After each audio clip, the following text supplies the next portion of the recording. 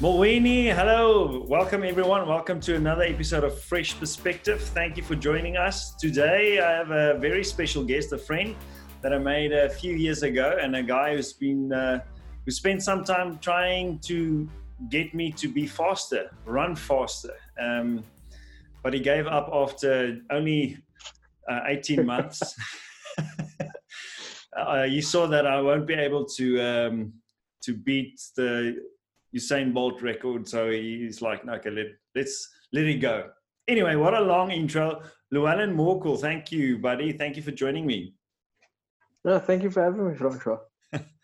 All right, so my first question is an easy one. What is it that you do? I am a strength and conditioning coach. I work at the Stellenbosch University in their HP unit. And it was a new role that I started actually on the 1st of April, so in lockdown. It's been an interesting start to a new job, but it's just new perspective, new challenge. I like to think of myself as a facilitator. I facilitate human performance. Yeah. Oh, wow, I like that. Why do you put it that way? Because I'm not creating the performance. It's something that's there. It's you allow, or not allowing, but you're helping the person to find it within themselves. Like you're just giving them tools that they can use, and you're trying to guide them and help them use these tools, skill sets, develop these practices in order to fully utilize what they have. Okay. Well, maybe for people who don't know what a strength and conditioning coach is, or maybe just tell us what that is. So a strength and conditioning coach is the person responsible for developing the mostly general physical attributes for an athlete participating in a sport. So if you are a rugby player, the S&C coach is the person who does the gym work, the fitness, and now in modern day sport, it's also like managing training loads, so seeing how much the athletes or group of athletes are training and managing that so that we can kind of have optimal performance or minimizing injury and just kind of developing that peak level of performance and working towards the targets for the team or the competition. Okay. And why do you do this? What made you choose this career path? Maybe I can even put it another way, Llewellyn. Let me reframe that question. What do you love about doing this kind of work? Working with athletes and getting that, facilitating that performance, as you put it. I like problem solving, for one. Okay. So it's like strength and conditioning, like at its most complex level, it's problem solving. You have an athlete with a certain set of attributes, and they are working towards a competition, and we are trying to figure out what is the best way to reach the highest level of performance with the least amount of risk, so that the athlete can perform and win. And there's a lot of variables that you have to take into account that make things challenging, but also the fact that there's so many variables, it makes things very interesting. That's the one side of it. The other part of it is just I've always loved training, and so I've been obsessed about training for as long as I can remember, from like watching Dragon Ball Z when I was a kid, and like you see those little training montages in the series which last like 4 weeks long because like 5 minutes in the showtime passes in like a week. So like that's always been interesting. So just like training in general and like how to improve yourself, get fitter, stronger. I mean, for me, it started out as I was a fairly small kid and I wanted to gain weight and size, and then was, well, how do you get bigger? Lift weights. And then got into that, found the standard bodybuilding magazines and the Men's Health, and did the 4 sets of 12 and tried to get biceps in 3 months. Didn't work. Still working on those biceps. No gun show yet. No. And then it was like that combined with also a martial arts background. And I think martial arts has this constant, it's a growth mindset. Like it's inherent in most martial arts. It's that you're always striving to improve, and you're doing this. It's practices to get better, to sharpen up a technique, and there's no separation, or not a lot of separation, between fitness, strength, and speed and power. That's like it's the sport and the skill, or the skill and the strength is almost the same thing. And it's different to that bodybuilding mindset of where you're kind of lifting weights for a outside purpose, like an aesthetic goal.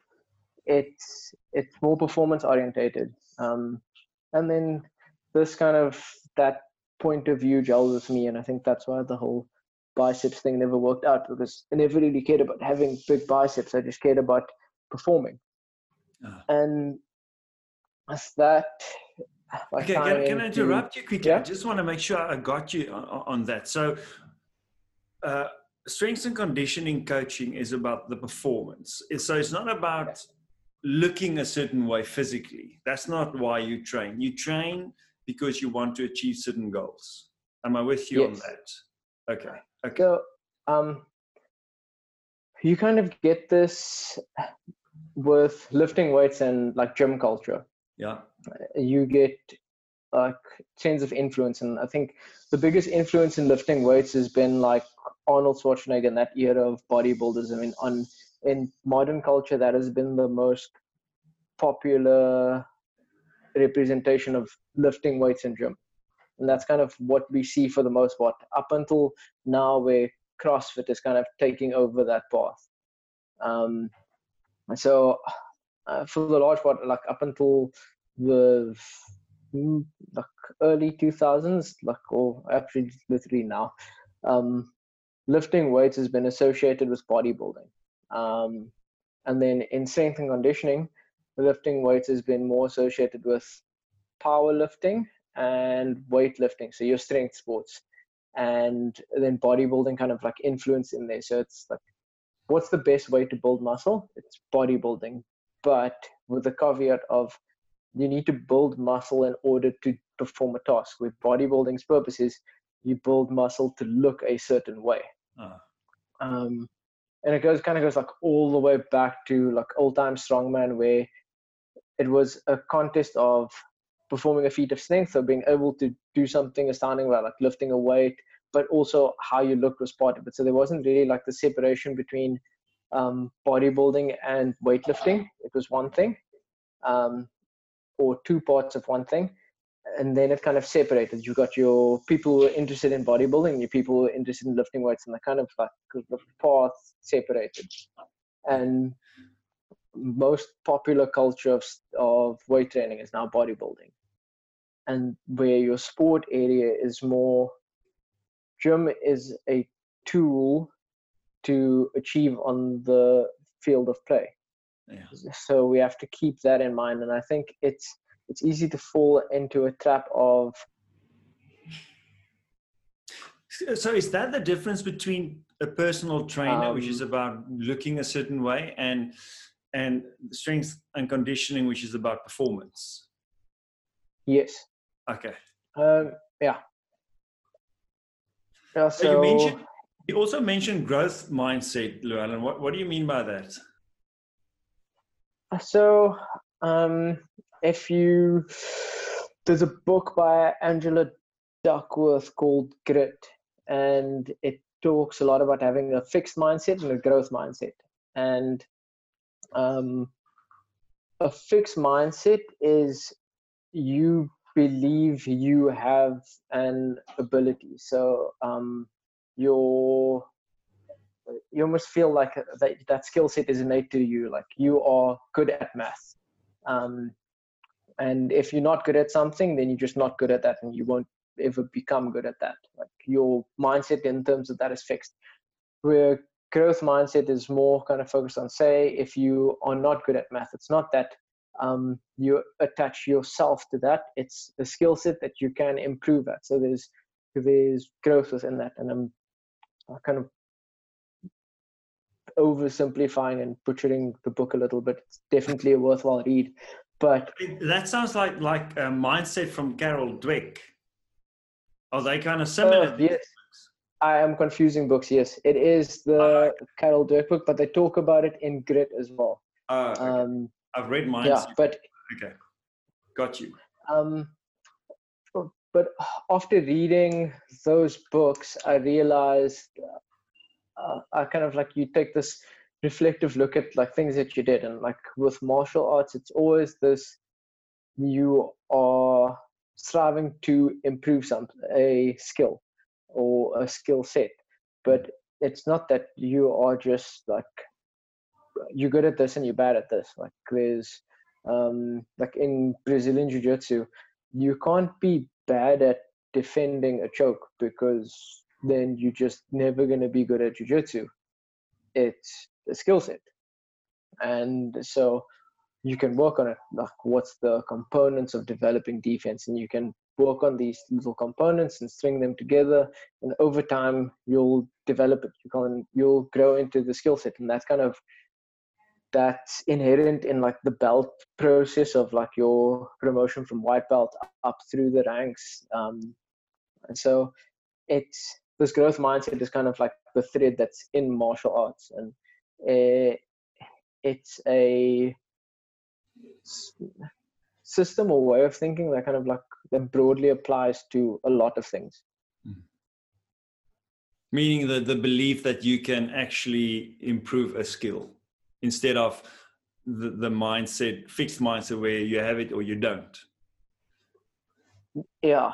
I think the things that you can learn from doing a martial art is very applicable to like a lot of things in life. Like you learn to transfer skills. Like I've realized like a lot of times, like things that we've learned in training in martial arts that didn't make sense when we were doing it, like now 10 years after doing it, I'm like, oh, that's what he meant. That makes so much sense. If only like 22-year-old me made sense of that. But it's like this path and skill, and it's almost all encompassing. And I think growth mindset is a massive part of it. Okay, so you obviously work quite closely with athletes, because you are right there training them to be able to either perform a certain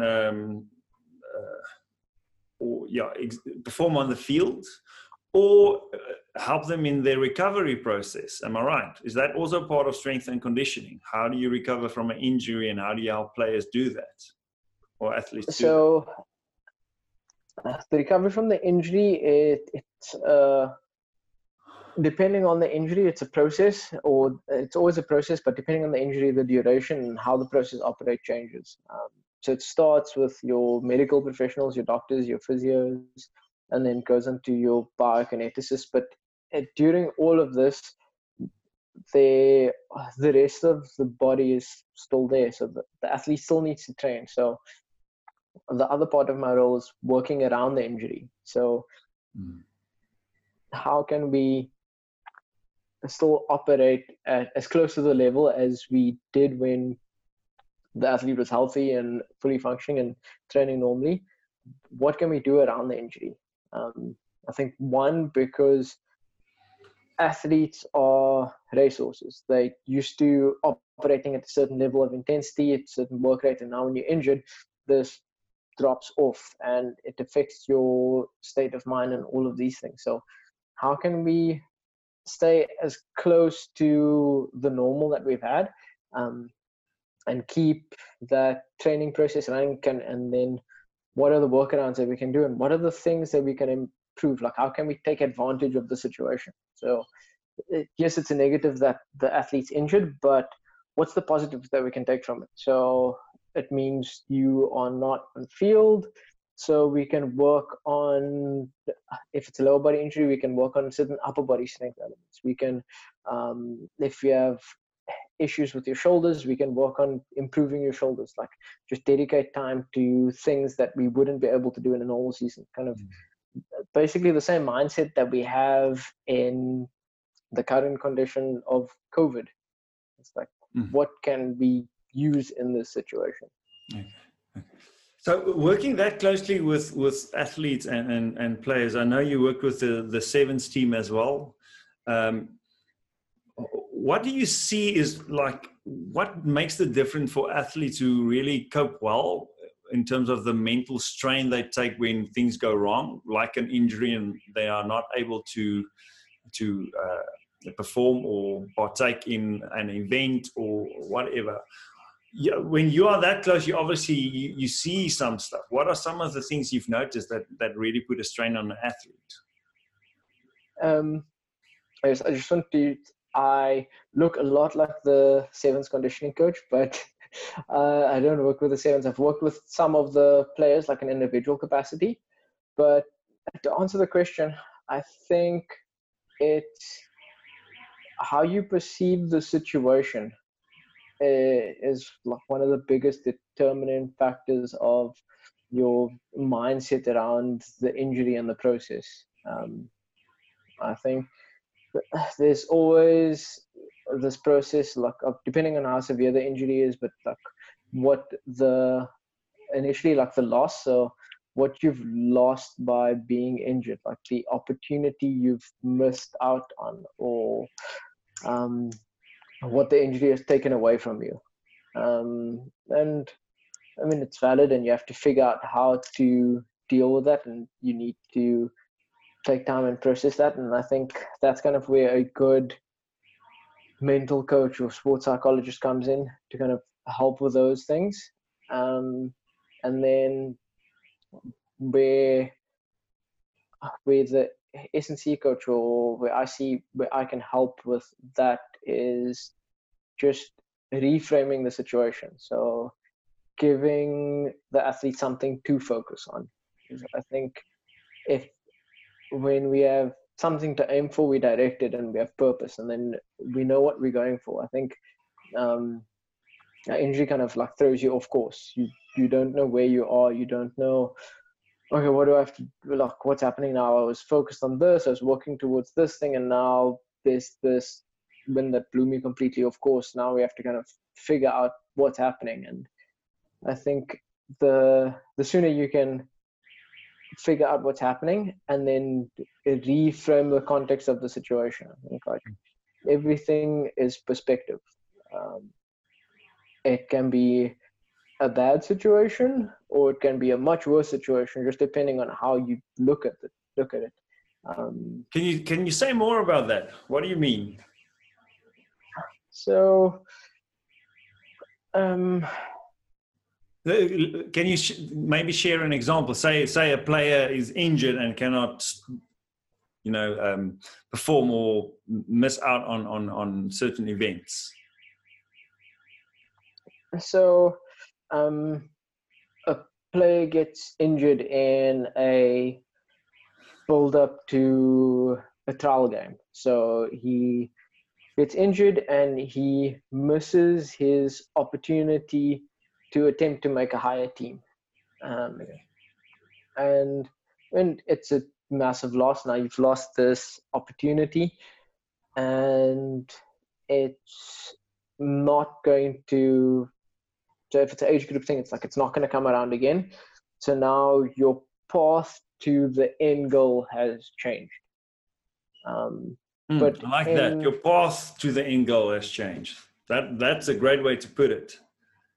Yeah, I think with a lot of these like long-term processes, we forget there's a bigger goal at the end, because it's easy. You can't keep things that's so far away in focus all the time.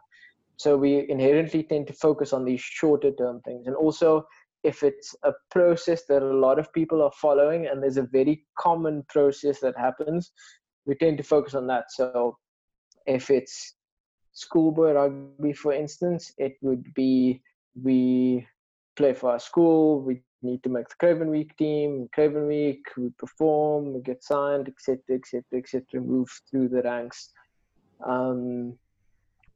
But you get the exceptions, those guys that Billy LaRue that doesn't play first team for his school, but in the end still makes the national team. And has a World Cup medal. Yeah, it's not, he didn't follow the common path to a goal that a lot of other people have strived for, but he got there anyway. So you don't actually have to follow the same path. So you get injured and now you don't make this trial game to make a team. But is that the goal, or is that just a checkpoint on the way to the goal? So if we look at what's the bigger goal, so where we are currently, how do we get to that bigger goal within the situation that we are now? So from where we are now, what can we do to get there?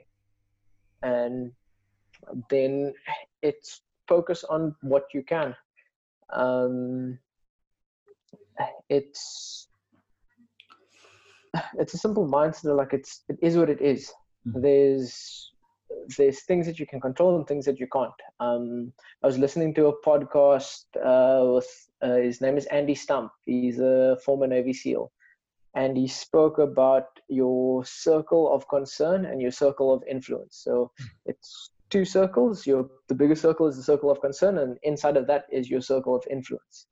And you're concerned about a lot of things, but of all those things that you are concerned about, how many of them can you influence? So we expend all this energy like worrying, like being concerned about all of these things, but of all of those things, what do we have an influence on? So let's focus on those. And actually sometimes taking a step back and looking at, okay, this is the situation, it sucks, but what can I do? What can I focus on? What can I have an effect on that will change the outcome of the situation in the long term? How do I get to that bigger, longer term goal another way? What's the work around the current situation? That actually, Stephen Covey writes about that in his book, 7 Habits of Highly Effective People, the circle of concern and circle of influence. So how do we actually increase our influence? So when we have got a situation, we had a pathway to a goal. And like I said, I like the way you put it, that the path has changed. It's not like you can't get there anymore. It's changed. So the sooner you accept the change and adapt to it, the more you can actually put your focus on where you have influence. So what are some of the ways that we can actually increase our influence? Increase that circle of influence? I've never really thought about it as increasing the circle of influence.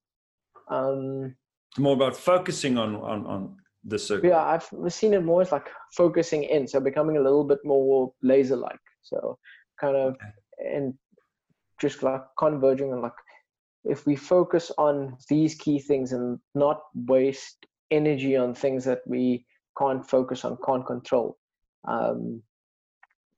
then we maximize these things that we can influence. And I think maybe it's through maximizing those things that we can influence, like, then it starts to expand. Like, because and let's go to the sport example. The athlete is injured and they can't train at full speed, but maybe they can do more like aerobic based work, just like base fitness, and with it you can tie in breathing work. So it's something that we can do. It's fairly simple. We can learn to more efficiently use our respiratory system. So now we can focus on nasal breathing, which is going to, one, help our stress levels, improve our aerobic response. It will improve our recovery. So when you have like these high intensity bursts, being able to come back to that base level again, it's something that we have an influence over that's going to help other things later. And that may be how you kind of expand that circle of influence. And I suppose as the situation progresses, you have more influence over things that are happening. Where I think if we don't focus on things that we can influence, we kind of stay in the same place, in the same rut, and then the circle of concern grows and the influence stays the same. Yeah, and the energy is wasted, right? So if you focus your energy on the circle of concern, but the things that are outside of your influence, all that time and energy is wasted because it's got no effect.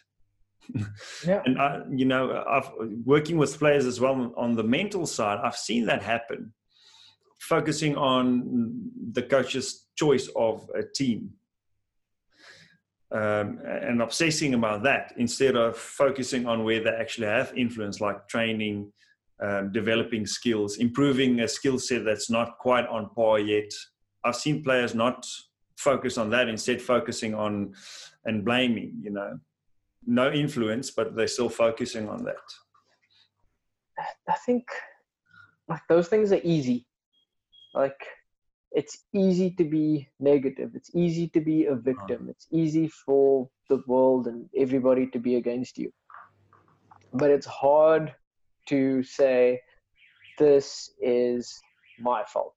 Like to put things on yourself and say, I could have done better here. That's like this looking at your own faults or looking at things that you struggle with, and you need to look at it. I mean, everybody struggles with it. I think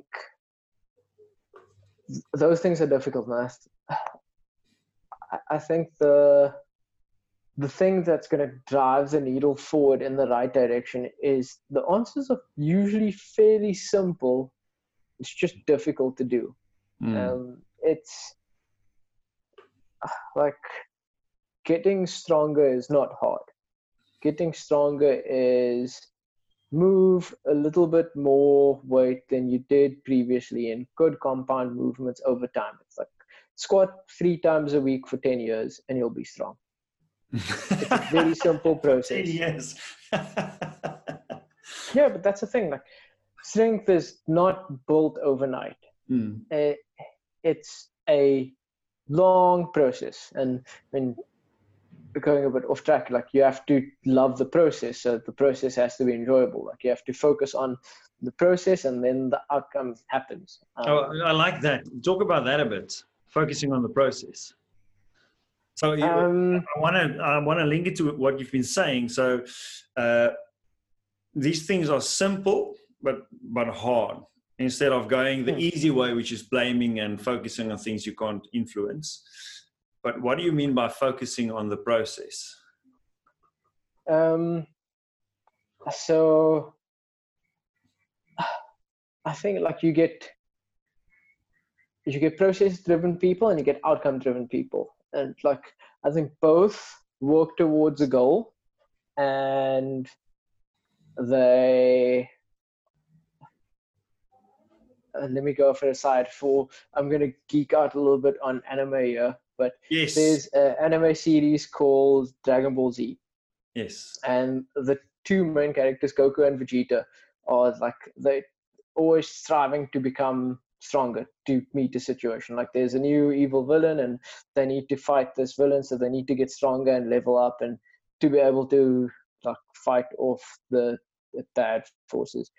So where there's this evil and Goku has to train to reach this outcome, he trains hard, follows the process, and then has the fight, and then after like 4 years of episodes he eventually beats the guy. Where Vegeta, he trains for the same thing, but he's also constantly comparing himself to Goku. So like, why is he not as strong as Goku? Why is he taking so long to reach this process? And it's so much about like kind of in the storyline, it's like the first part was kind of like reaching Super Saiyan, and where Goku did it because he needed to meet something higher. So he needed to get stronger to fight somebody who was way stronger than him. And then in this process, he kind of ascended to this level of Super Saiyan. And Vegeta's focus was just trying to get to Super Saiyan because it was his birthright, or like what was meant for him. And in the storyline, you can see the differences between a growth and a fixed mindset between the two. You can see the difference between process driven and outcome driven. And you can see somebody who enjoys the actual process of doing the work, even though the work is hard and there's suffering and it's challenges. They enjoy what they're doing, versus somebody who's doing all of these things that they don't like to do, that put themselves in this place of suffering, this challenge, just for the outcome. And I mean, in the storyline, they hit the outcome, but what happens if they don't? I mean, in the storyline, that character is never as strong as Goku. And if you look at it, and it's a weird thing with like a lot of Japanese like anime series, you find a lot of parallels like that. You'll have two characters in the storyline following the same kind of story arc and process, and it kind of goes into this whole Joseph Campbell's hero's journey, which is another interesting thing. But it's about just finding enjoyment in what you're doing. So like training can be hard, but things that are difficult doesn't necessarily have to be bad. I mean, you can suffer but in training and hate it in the moment, but that joy that it brings you afterwards. I was listening to a hunting podcast with Steven Ranella, and he talks about you get two types of fun. You get like fun that's in the moment, like going on an amusement park ride, like you're at the park, you enjoying that. Or you get these things like you go on a trip and you're hiking and it's cold and it's raining, but you with your friends and you're like in this awesome surroundings, but it's like the weather's miserable and it's cold and your socks are wet and just like it's not a fun time. But afterwards, like every time you get together with those friends, you have the stories, you think back on like what you did, like the funny little moments in between all of the suffering. Like it's an experience that brings you happiness afterwards. Like in the moment it wasn't great, but for years and years afterwards you have this moments that you've kind of spent with friends. Like whenever you see those friends, you remember that. It's like it's always the stories. Like I mean, I have stories like that with my friends, and it's that I think that kind of separation, like well not separation, but that difference between like training where it's difficult but you enjoy it, and like enjoyment can be the people that you do it with, like what you are training for, what you focus on while you do these things. Like it's a very complex process, and I think finding joy in the process is different for everybody. It's just about you finding your joy in your process. People also seem to lose momentum and motivation when they only focus on the outcome. So you said outcome focused and process focused, because there's no joy until you reach the goal. And if you don't reach the goal, I mean, there's absolutely no joy. But if you focus on the outcome only, the whole journey towards the outcome is suffering.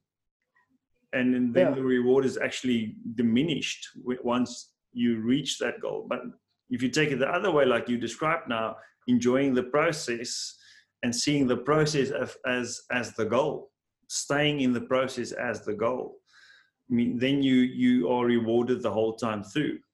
Does that make sense? Yeah. Okay. It's I mean, there's a lot of stories or parables that feature this idea and this like this concept of like process versus like outcome. And like if you're so outcome focused, then even if you do reach the goal, then it's like, then what's next? Then you have to set another goal, and then it's gonna like work towards that. But then I think life is the thing that happens in between goals, or like the checkpoints that we set ourselves. So if all we focused on is I need to reach this goal, and then now I've gotten this, now this is the next goal, you get so caught up in just like doing the work, getting to this thing. Like, what have you done in between? Like, have you enjoyed the process? Like, if you look back, was it worth it? And so I think like with it sport and makes sense. everything, I think. Yeah, it makes complete sense to me. So I sometimes I hear people saying things like, I'm working hard now, so I'm putting in all the extra hours and the overtime and all of that, because once I get that goal, then I'll be able to relax and slow down and spend time with the family and so on. But once they get there, it's just what's next. It's like they've developed a certain lifestyle and mindset on their way to the goal. And if it seems to me that if you don't do that consciously, understand that you are developing a certain mindset in the process of reaching the goal, you just continue that mindset even after reaching the goal. Yeah, I think like, especially I think for people like, for high achieving people, or people who are like very driven, or to just kind of get like caught up in the momentum of what they're doing, I think it's easy to do that. And I find myself doing that sometimes with things like, you just kind of get caught up in this go. So like, I'm doing this now, like I need to do this is the next thing. Like, you have this project list of all these things that you want to do and complete, and you just kind of like going, and you're just feeding off momentum. And then, but if there's something that forces you to stop, or you happen to stop, and you realize like, yeah, I've missed out on these things, and it's like for no particularly valid reason outside of just that I've been telling myself the story that I need to do this, and then once this is done, I can stop and I'll be able to rest. And I mean, I think there is time for sprints like that in a task, or in like in working towards something, but you have to have something or someone or a practice that keeps things in perspective. Like, I've read it a bit like in I think it's a book about, or Seneca, I think it's called On the Shortness of Life, and he talks about these like practices, like these Stoic practices, and like meditating on your death and those things. Like, I think about it, if you are this driven person, and you tell yourself the story of, I'll be able to rest, I'll be able to spend time with the family once I finish this. It's like, what if you die tomorrow? Like, that's not there. Like, you don't get to spend time with family. You don't get that story that you tell yourself. So it's like, if I'm not doing everything I can to maximize my whole life, is this picture worth it? And maybe it is worth it for you, but like, I think it's important to like have those things in perspective, and maybe you do have to do that. I mean, like, Elon Musk does have to work 14-hour days and sleep on a couch at Tesla to do what Elon Musk does. But does things fit into his perspective of the world, the perspective of how he operates in the world? I suppose it does. But if you are happy to say that you just kind of it's more likely like the scenario in like a business context. So if you are working these long business hours and putting in all of this time, and you tell yourself, so that later I'll have time, like just having this thing that helps you reevaluate what you're doing in your process is a good thing. Just having a perspective giver. It makes sense. So books sometimes can do that for us, change our perspective and give us a bit of clarity. So you've mentioned Grit. by mistake, but also mindset. And now you're talking about Seneca on the shortness of life. What other books or authors or other people have influenced you in your path, and you look for changing your perspective or giving you clarity on actually what's important?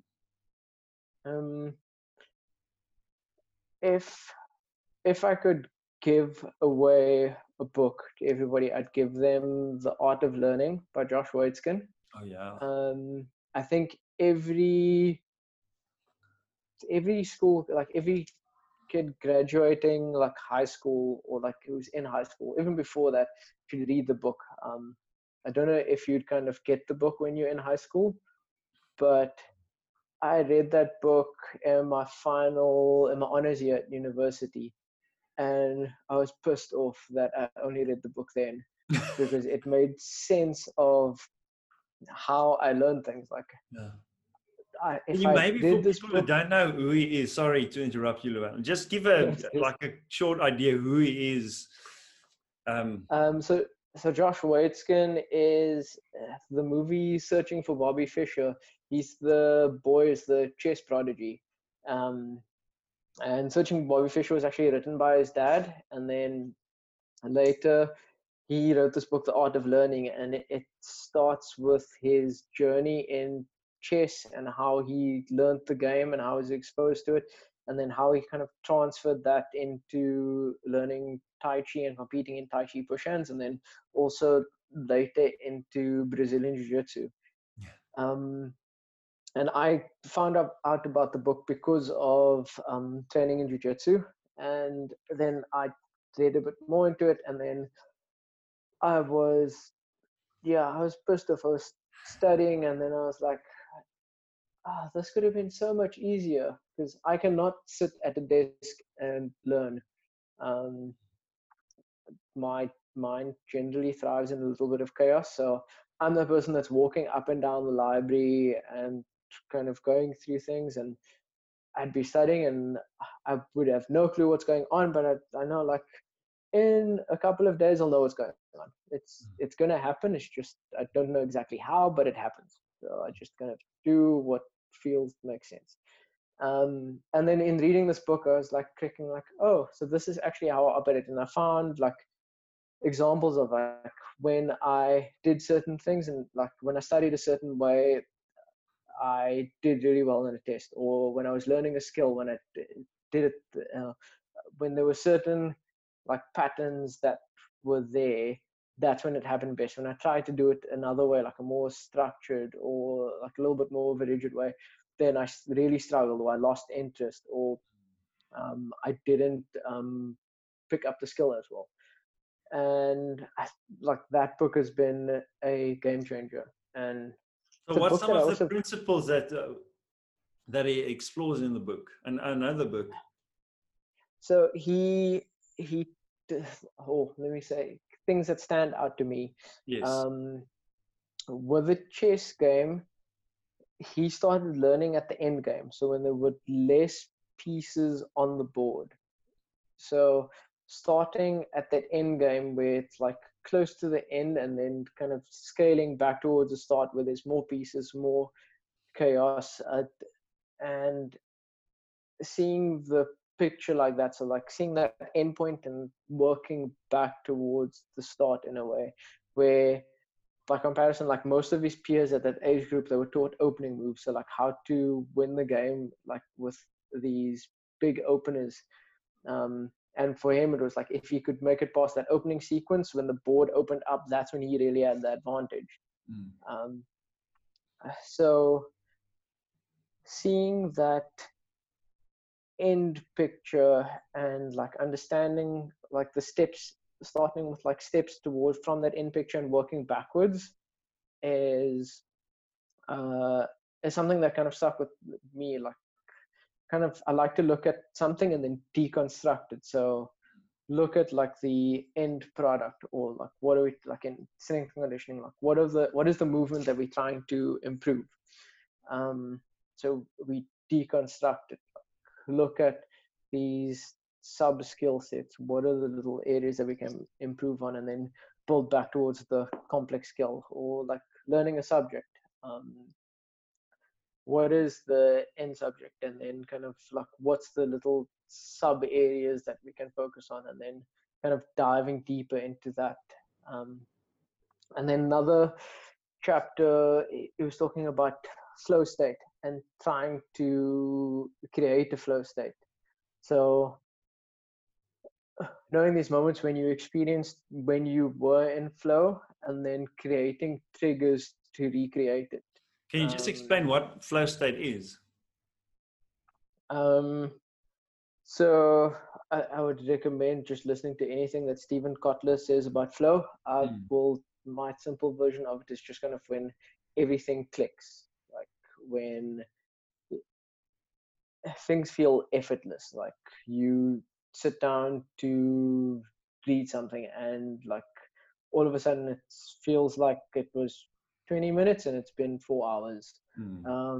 When you are doing a sports skill, like I found it with rock climbing, where I always got it like after falling the first time, because you climb and you are attached to a rope and you panic and then you do something and then you fall, and then once you fall and you're like, okay, cool, the rope caught me, and there is still like this degree of fear, but it's not as much as it was before, because you know the rope is there and you just relaxed, and there's no tension, there's no resistance within yourself to do certain things, and it's also, there's no patterns, there's just like how you climb this thing and move is there, and you just kind of like, you in the moment, you focused on the thing, the situation, whatever's unfolding in front of you, and you are utterly present.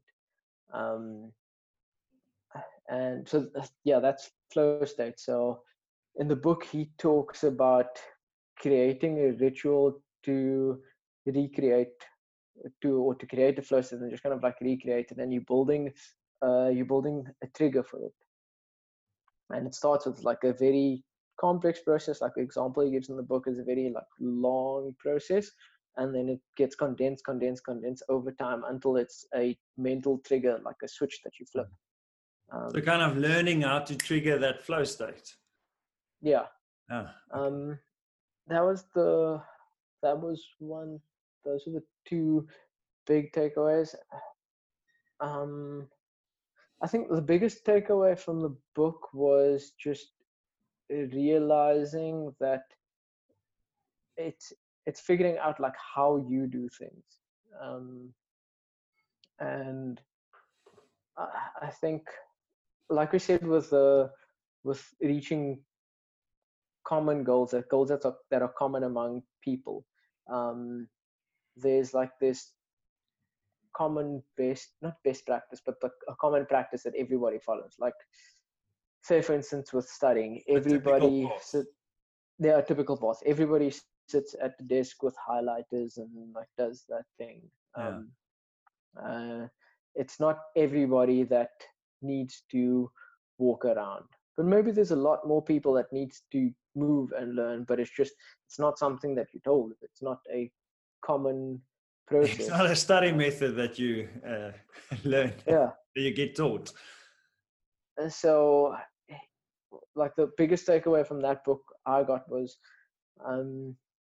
just like that process of self-discovery, like learning how you learn,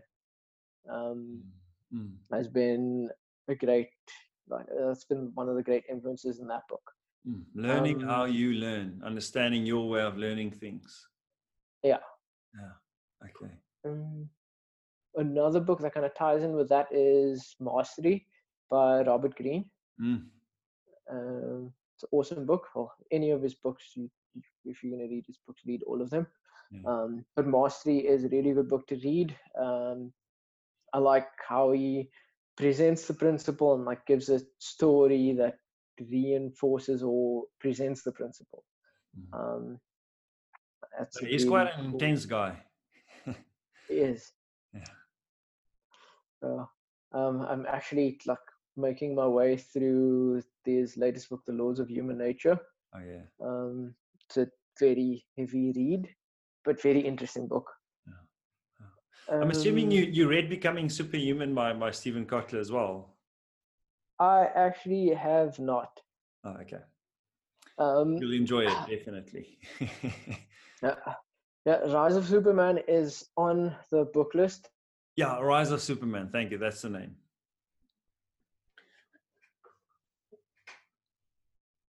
What stood out for me in that book is how extreme athletes actually go into that flow state quicker because of the high stakes.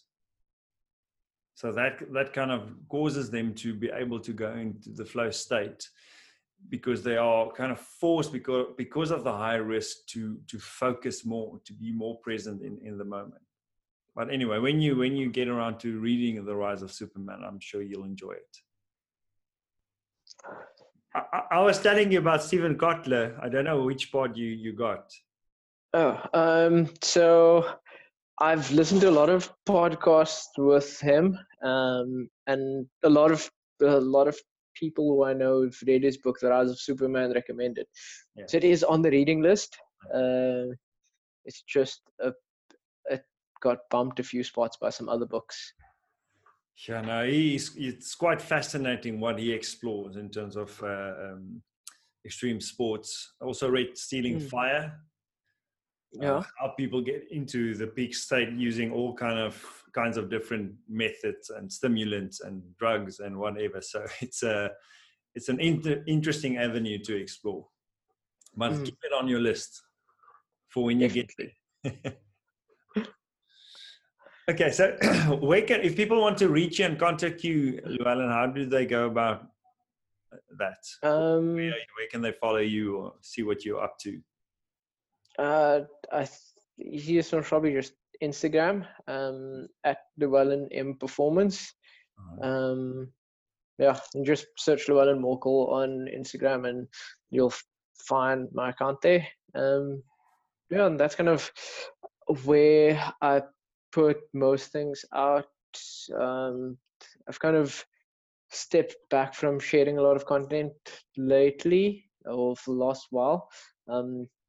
But I'll get back into it. It's kind of been more of a learning, researching phase, and now I'll just start documenting and sharing a bit more.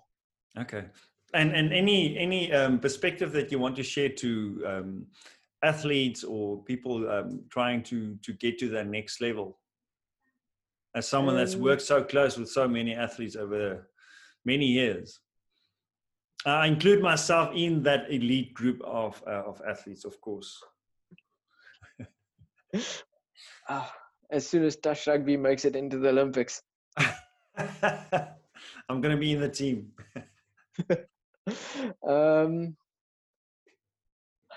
I think for athletes wanting to reach the next level,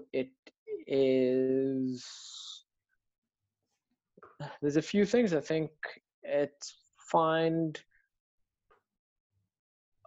mentors, or better put, there was a mixed martial artist called Frank Shamrock, and he speaks about this plus, minus, and equal.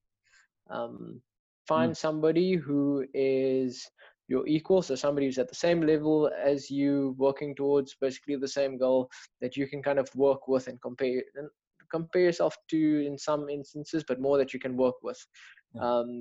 A minus is somebody who's at a lower level than you, that you can mentor and bring up, because I think in teaching or showing skills, you refine your thought process or your skills, your thinking around that skill set. Definitely. And then find that plus, so that person who's at that step above you or that few steps above you, that guides your process. So I love that. Plus, minus, and equal. Yeah. So I think that's an important thing. It's also, once again, a thing that's inherent to a lot of martial arts. And I think more sports could benefit from operating like that, with that mindset. And I think general message is like, just try and find the opportunity in every situation. Good and bad. Yeah. Got you. So last question, very last question, really this time. What do you feel is like your superpower? What do you bring to the world that you feel is unique to you? Remembering arbitrary facts. um, And your beard. my beard is there's people with a lot more powerful beards than mine. I think my superpower is the same as everyone else's. I think only the only difference maybe is that I've started to embrace mine a little bit more. I've put together my different interests and connected the dots. So the interest in outdoors, martial arts, strength and conditioning, cars, physics, Dragon just Ball all Z. of these Dragon Ball Z, anime, movies, all of these seemingly different things, just looking at like not where they're different, where they're similar. Like what is so awesome about Dave Grohl playing all of these instruments, like, and how does that apply to a sport? Like, how does Dave Grohl playing a guitar compare to a samurai with a sword? And I'll summarize everything with a quote by Miyamoto Musashi. He wrote the Book of Five Rings, and he was a samurai who fought in, I think, 60 duels and never lost. And in his book, there's a quote which says, "Know the way broadly and see it in all things." And I think that's what I try and do. Very cool. See the connection between everything. Love it. No, and having had the privilege to get to know you when we worked together at SAS and so forth, and also working on my speed work, I definitely can confirm that that is your superpower, being able to connect many things. And that's what I found so interesting in talking to you, and why I wanted to have you on the podcast is you are interested in many different things, but you are able to link them all back to what you're actually trying to do, whether it's working with athletes or in your own life and where you're heading. So yeah, it's been great having you, Llewellyn. Thanks a lot. Thank you for having me. I really enjoyed it. Yeah. Cool. Maybe we'll do it again. Hopefully, yeah. Awesome. Yeah, thanks. Yeah. Thank you everyone for listening. And remember, if you change your perspective, you can transform your life. See you next time.